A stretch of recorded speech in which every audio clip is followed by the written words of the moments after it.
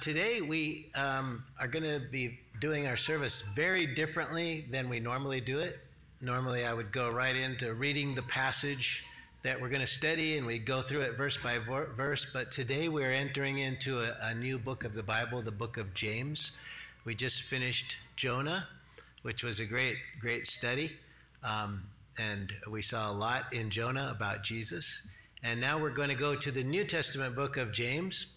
And just happened, we call it God incidences, not coincidences, that I received in an email invitation to look at a number of videos that were done to teach James, to teach the book of James. So I thought I'd use one of those as an introduction to the book. This gives a pretty good background of the book of James. And then I'll share on the first verse, just verse 1. We're only going to do one verse today, the introduction to James, verse 1. So, are we ready? Okay, go ahead and roll that video.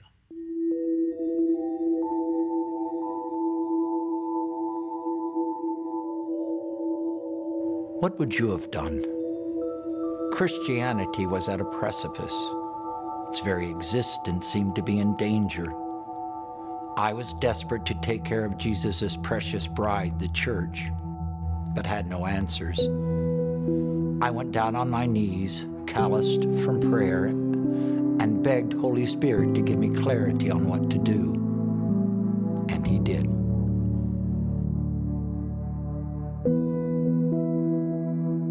James was written as a guide to help Jewish Christians navigate cultures with completely different social norms and beliefs than those that existed in Israel. It is applicable in today's world where social norms and beliefs often differ from those of Christianity.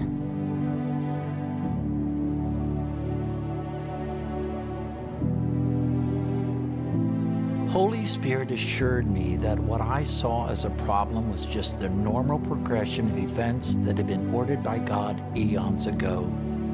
He gave me the solution of a weapon of spiritual warfare that would be the most powerful weapon ever used. I was going to be one of the first of many people to wield this weapon, so I needed to be a good example. What was the weapon? A simple letter. For the first decade of its existence, the church was comprised almost entirely of Jews who followed Jesus. We knew the Old Testament scriptures, and we were able to participate in most of the benefits of the complex Jewish social structure. Even though many of us lived outside of Jerusalem, everyone relied on the direction of the apostles and Jewish leaders, many of whom lived in Jerusalem. In the second decade of its existence, the church added many non-Jews to its membership. Peter's conversion of Cornelius started the change, and Paul's preaching increased the speed at which non-Jews were added. As the leader of the church in Jerusalem, I saw things differently than most. I saw that our efforts with the Jews had reached a point of diminishing returns. We had saturated the market. Most of the Jews who might become Christians had already converted, and the rest were resistant, if not antagonistic, to hearing our message. I saw that the Jerusalem church leaders were losing their ability to influence and control the gospel message as Christianity went to non-Jews living further away from Israel.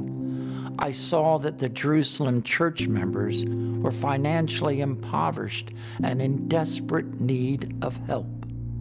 It was the year 49 AD, and we leaders had just finished the council at Jerusalem, where we decided that non-Jewish Christians did not have to follow the laws of Moses, especially the rite of circumcision. Holy Spirit revealed to me that this was the turning point for Christianity. No longer would we leaders at Jerusalem control the content and message of the gospel. No longer would we direct the daily lives of so many Christians. In order for the church to grow, it would have to be done in such a way that each church would be independent and responsible for itself. In your terms, we needed to go from a centralized organization to a decentralized organization, a more flattened leadership model. That would allow the church to grow rapidly, but it would come at the cost of more chaos, more church failures, and less control over the content of the gospel message. I was old and tired, and I was more than happy to give up control. But I was scared for the welfare of my flock. Not my flock in Jerusalem, but for the worldwide flock of Christians. How would they flourish without the constant leadership of the apostles and Jerusalem leaders? The Holy Spirit laughed when he heard my concern. When you hear Holy Spirit laugh, you know everything is well. He pointed out that the apostles and leaders were old and dying off anyway. They were scattered as they went to other countries spreading the gospel. He showed me that the old way was finishing and a new way was beginning. Not only would the church grow by converting non-Jews, but the leadership of the church would move to local leaders guided through written letters and accounts which he, the Holy Spirit, would inspire. This was not Plan B. This was the progression of Plan A that had been in effect for eons. Holy Spirit told me that I was to write a letter giving necessary counsel for all future churches and Christians. In one short scroll, I was to pass along everything I thought important. Being a practical and not a highly educated man, I had no choice but to pass along the things I knew had been important to the lives of the people in my flock. I wasn't qualified to address the new problems that would arise as Christianity spread, just problems that I had been addressing as leader of the church in Jerusalem. As I started writing the letter, it became obvious that I had to write in generalities. I did not have the ability to address little details or to talk about things that were obvious. What should I include? What was important to write about? And what should be excluded? Where should I start? One thing I knew from past experiences was that most problems had a common root, and it could be described in one word: faith and faithfulness. Wait a minute, you say. That's two words. I said the secret is one word, and that is true. In the Hebrew language, the word faith and faithfulness were the same word. In other words, faith did not mean mental assent, like many in your culture take it to be. Faith meant acting in accordance with your belief. If that causes you a lot of angst, perhaps you should stop and ponder for a while why it does. Paul and I were not in disagreement about the subject of faith. We just defined faith differently than many in your culture. When I wrote faith without works is dead, I was not making a complex theological argument. I was saying faith and faithfulness are the same thing. You cannot have one without the other. I was actually incredulous that people would think such a thing was possible. I think a good analogy for faith and works is what I wrote about in my letter. You can find it in chapter 2, verse 26. For as the body without the spirit is dead, so faith without works is dead also. Perhaps I could have been more politically correct by saying lifeless instead of dead, but the meaning would have been the same. Faith without works is lifeless. Another reason many of you are misled about the meaning of faith is because of the way your Bibles are printed. The chapter headings many of you have were not in the original text. When you read the famous chapter of Hebrews 11, you might have seen it as the faith chapter. However, it is much better described as the faith in action chapter. The whole chapter is about how people of the Bible put their faith into action. None of them could have imagined a faith consisting only of mental assent. What sorts of things could you, your family members, and your church do to put your faith into action? In my little letter, I mentioned 3 types of things: those evidenced by deeds, those evidenced by conduct, and those evidenced by speech. Here are some of the things I mentioned in my little letter. For faith evidenced by deeds, I wrote, "You believe that there is one God." That's good. The demons also believe and tremble. But don't you know, vain man, that faith without works is dead? Wasn't Abraham, our father, justified by works when he had offered Isaac, his son, on the altar? See how faith worked with his works, and by works his faith was perfected? And the scripture was fulfilled which said, "Abraham believed God, and it was credited to him for righteousness. And he was called the friend of God." You see then how a man is justified by works and not by faith only? Likewise, wasn't Rahab the harlot justified by works when she had received the messengers and had sent them out the other way? For as the body without the spirit is dead, so faith without works is dead also. For faith evidenced by conduct, I wrote, "But if you show favoritism, you commit sin, and are convicted of the law as lawbreakers. For whoever keeps the whole law and breaks just one point, he is guilty of all." And for faith evidenced by speech, I wrote several nuggets. Therefore, my beloved brothers, let every man be swift to hear, slow to speak, slow to anger, for the anger of man does not produce the righteousness of God. And the tongue is a fire, a world of evil. As one of our body members, the tongue corrupts the whole body and sets on fire the course of our lives, and itself is set on fire of hell. For every kind of animal and bird and snake and things in the sea are tamed and have been tamed by man. But no man can tame the tongue. It is an uncontrollable evil, full of deadly poison. What sorts of things can you, your family, and your church do to express your faith by your deeds, conduct, and speech? Believe that God will answer your prayers. Don't just read the scriptures, but do what they say. Help widows and orphans. Clothe and feed people who need it without regard to judging why they need it. Pray for each other. As you can tell, I am no great theologian. Thankfully, that is not what Holy Spirit trained me to be, nor needed for me to be.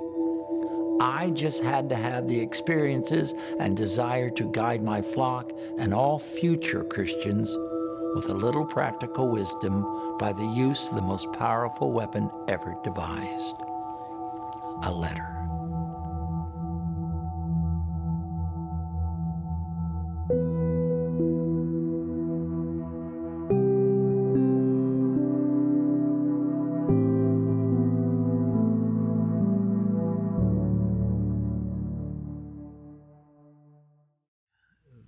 James, and an introduction to the book.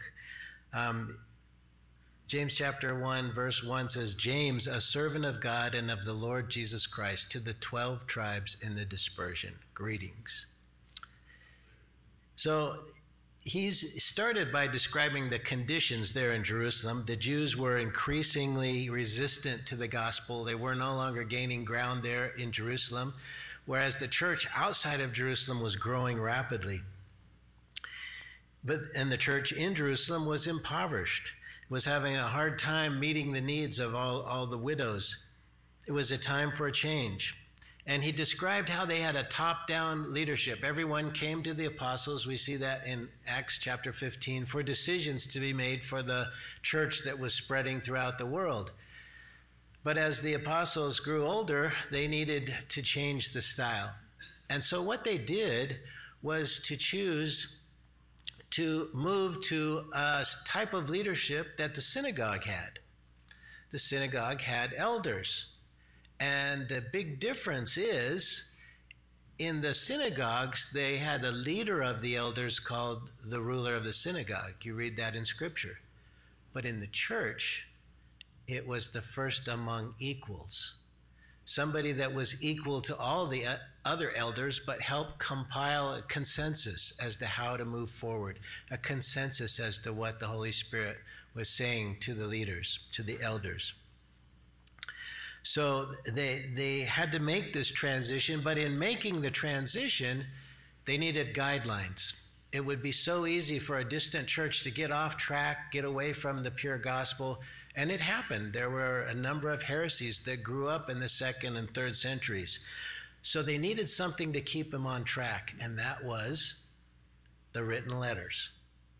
And James was the first to write those letters. Probably the first book written that we have in our New Testament. James is a unique addition to the New Testament, just as we saw Jonah was to the Old Testament. The book speaks very little about the doctrine of salvation, and its theme is mostly focused on how to live out our faith. What James was concerned about in the churches is that the people who understood the gospel lived out the gospel with their lives. Some have seen it as a commentary on the Sermon on the Mount. And if you download the PDF, I have a whole page on the parallels of what James said with the Sermon on the Mount. And in fact, next Sunday morning in the Bible study, that's going to be our Bible study. We're just going to look at the parallels between the Sermon on the Mount and what James had written. Which James wrote this letter? There were two prominent Jameses in the New Testament. The brother of John the Beloved, James and John, the sons of thunder, and James, the brother of Jesus. Well, the problem of picking the first James, James the Apostle, is he was martyred in AD 44. Shortly before most commentators believe this book was written, somewhere between 44 and 49 AD. And that leaves us with the Lord's half-brother. He was the leader of the early church. And in 1 Corinthians 15, we find out that Jesus appeared to him after the resurrection. His devotion to God and his relationship with Jesus propelled him to become the leader or the first among equals of the early church. Tradition tells us that his nickname was Old Camel Knees because he spent so much time on his knees in prayer. He loved the scripture. He often cited the Old Testament. He will cite the Old Testament 4 times in this letter and refer to it or allude to it another 40 times in this short letter. And another reason we know that this is James, the half-brother of Jesus, is because when you look at the language that in Acts chapter 15, when James came down with the ruling from the church for the Gentiles, you'll see similar words in the book of James. He used very similar languages. So we're fairly certain, I would say we are certain, that this was written by Jesus' half-brother. Early church history tells of an attempt to kill James by pushing him off a high point of the temple. Somehow he survived that fall, but then the Jews beat him to death as he was forgiven them. He doesn't introduce himself here in this first verse as an apostle. You know, a lot of the letters begin with Paul, the apostle of Christ, but here in this letter, he says he's the servant of God and of the Lord Jesus Christ. You know, servant, that's the title that Moses gives himself. Daniel in the Old Testament describes himself as a servant of God. Even Jesus referred to himself as God's servant because he always did the will of his Father in heaven. Jesus said we're not only servants of God, but just as he came to serve us, we are to serve others.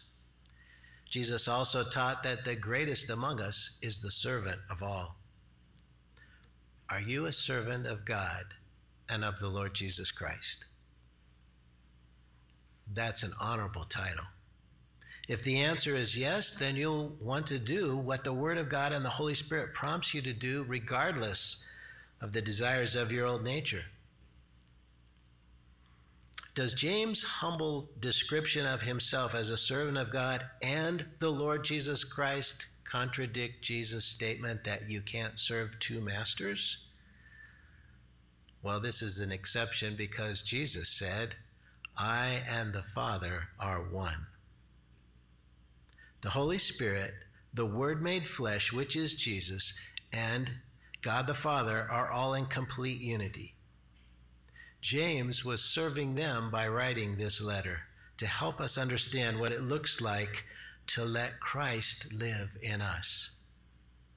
The early church needed doctrine, which will come in the letters from Paul and the Gospels, but James knew right faith, true faith, would manifest itself in righteous behavior.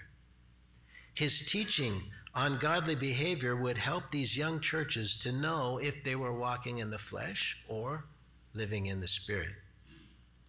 Some people argue that Paul and James are at odds because Paul focuses on faith and James focuses on works. Famous commentator Mortier explains, to Paul, the question was, how is salvation experienced? And the answer is, by faith alone. To James, the question was, how is this true and saving faith recognized? And the answer, by its fruits. So they're not at all in conflict, rather they're expressing the answer to different questions. It's clear to see when carefully looking at both authors, they have the same faith and the same expectations of what that faith should produce in our lives. James is describing what Paul referred to as walking by the Spirit and being a new creation in Christ. The rest of that first verse says, to the 12 tribes in the dispersion, greetings. So we start right off with the difficulty of who is this letter written to? 9 of the dispersed tribes had long since melted into other cultures. Many no longer maintain their Jewish identities. Jews, meaning mostly the tribe of Judah, Benjamin, and part of Levi, had more people living outside of Israel than inside the land. Does James mean it's only for those Jews that are outside of Israel and not for the people in Jerusalem? In Acts chapter 26, verse 7, Paul testifies before the ruler Agrippa that the 12 tribes lived in hope of the resurrection, but that he was being persecuted by the Jews. So what does Paul mean by the 12 tribes? What does James mean by the 12 tribes? He seems to be contrasting the people of faith with the Jews who had rejected Jesus. He seems to be making in one both Jew and Gentile who have faith in Christ. Did James understand what the Apostle Paul taught, that they are not Israelites who are descended from Israel, but the people of faith, those who live by the faith of their father Abraham? Again, Mortier explains, he says, our Lord Jesus chose out 12 apostles and looked forward to the day of his own glory when they would sit on 12 thrones ruling the 12 tribes of Israel. In doing this, he was not creating a new Israel, either alongside or replacing the old.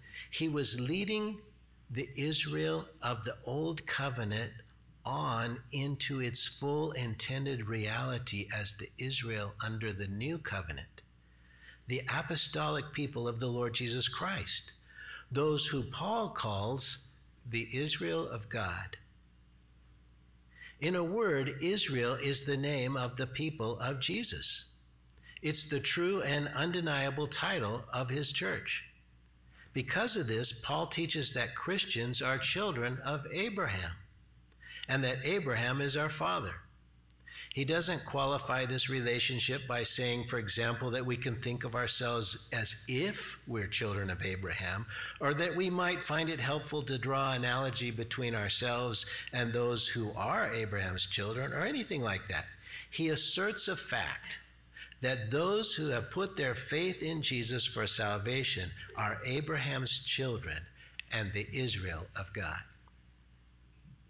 Peter called those in the dispersion God's elect, who have been sprinkled with blood of Jesus Christ, making them his brothers. 1 Peter 1:1 and 2. Or as Paul explained in Romans chapter 11, we Gentiles have been grafted into the Jewish trunk. Followers of Jesus live as strangers and pilgrims in the earth, whether we're in Jerusalem or in Sedona. We're not at home, for our home is where Jesus is, New Jerusalem. Remember that the word Israel, the name Israel, means those who prevail with God. We are God's Israel. We are those 12 tribes in dispersion. We do not replace physical Israel, but we're heirs of the promise and the people of God. So all of this is to help us understand this letter is not just to Jews who happen to be outside of Israel, as some interpret it. It's written to the people of faith. Like the Jews of faith before us, we are the persecuted because we are not of this world. We escaped the slavery of sin. We were redeemed by the blood of the Lamb, and we're following our Lord through the wilderness of life. And the battle to enter our promised land, we fight daily. We struggle to not give in to idolatry and the pagan gods all around us, to give ourselves wholly to worship and obey the Lord our God. James understood these parallels, and he calls the church the 12 tribes of Israel. But there's also a warning in this prestigious title. The 9 northern tribes turned to idolatry and blended in with the world. The tribe of Dan was one of the first to fall into paganism. They didn't take the land that was allotted to them by Joshua and settled for something easier to conquer. They didn't act according to what they professed they believed. They forgot the words of Moses, just as we forget the words of Jesus. And they failed to act on what they said they believed. True faith, as the video showed us, results in faithfulness. In Greek, they're the same word, faith and faithfulness. Do our deeds, our conduct, and our speech demonstrate that our faith is more than an idea? James is going to challenge us to do what we were encouraged to do in 2 Corinthians chapter 13, verse 5. Examine yourselves to see whether you are in the faith. Test yourselves. Or do you not realize this about yourselves, that Jesus Christ is in you, unless indeed you fail to meet the test?